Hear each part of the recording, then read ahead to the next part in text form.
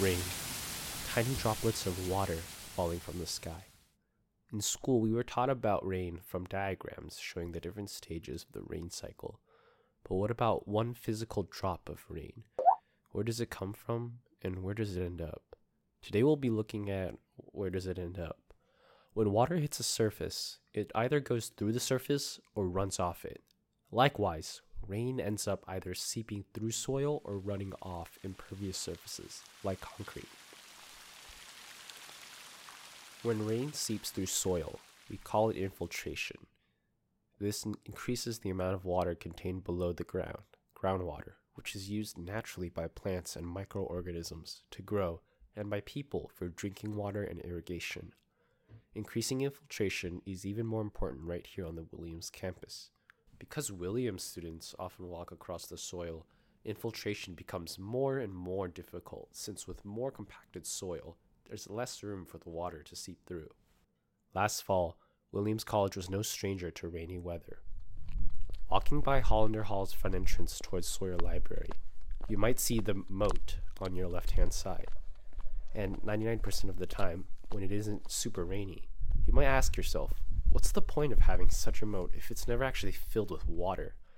This moat actually serves as a rain garden.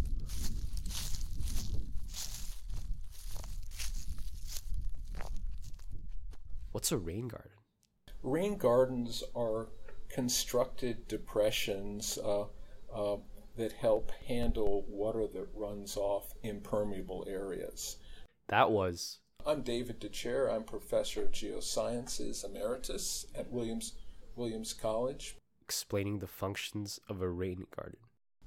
The rain garden, part of it implies that there's vegetation growing there, and the vegetation and then the soil materials that go with the vegetation serve two functions. A filtering function, some of the material that's carried off in the water that runs over to the surface might be rich in sediment or perhaps rich in nutrients, rich in whatever the water is picked off, and at least some of that can be renovated by the vegetation and the soil in the rain garden.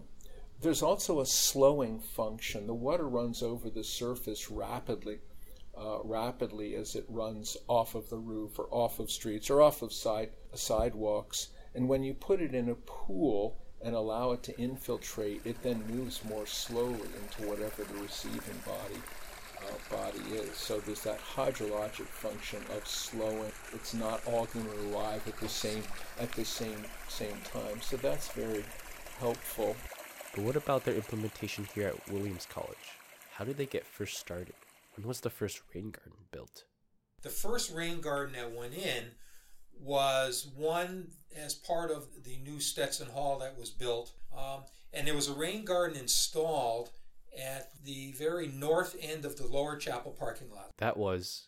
I'm Dave Fitzgerald. I'm the grounds manager in the facilities department. And what about rain gardens in our time? That was the first rain garden that went in.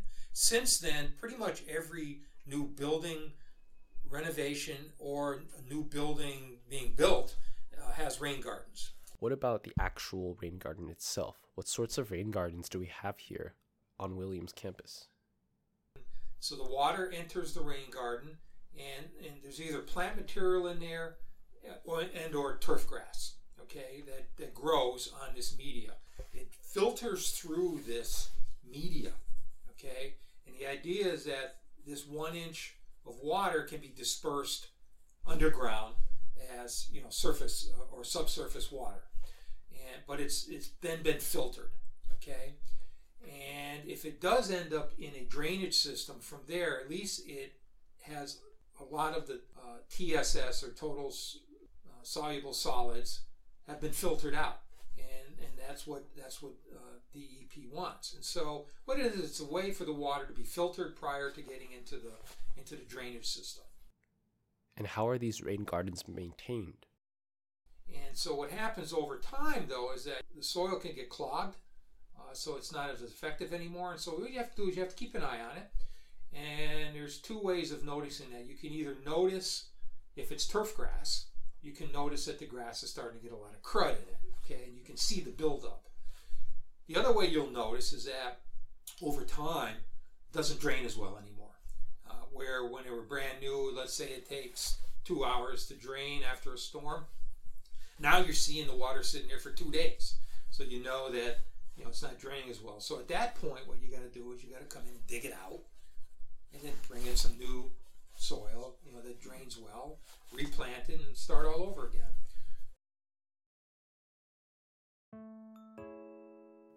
So next time you're walking around and the weather turns sour, keep your eyes open and pay attention to where your water goes. You might notice those pools of water around the Zilkha Center as not just a puddle, but a rain garden that might need a little maintenance. And those plants aren't all weeds, but some might be hard at work at filtering your drinking water.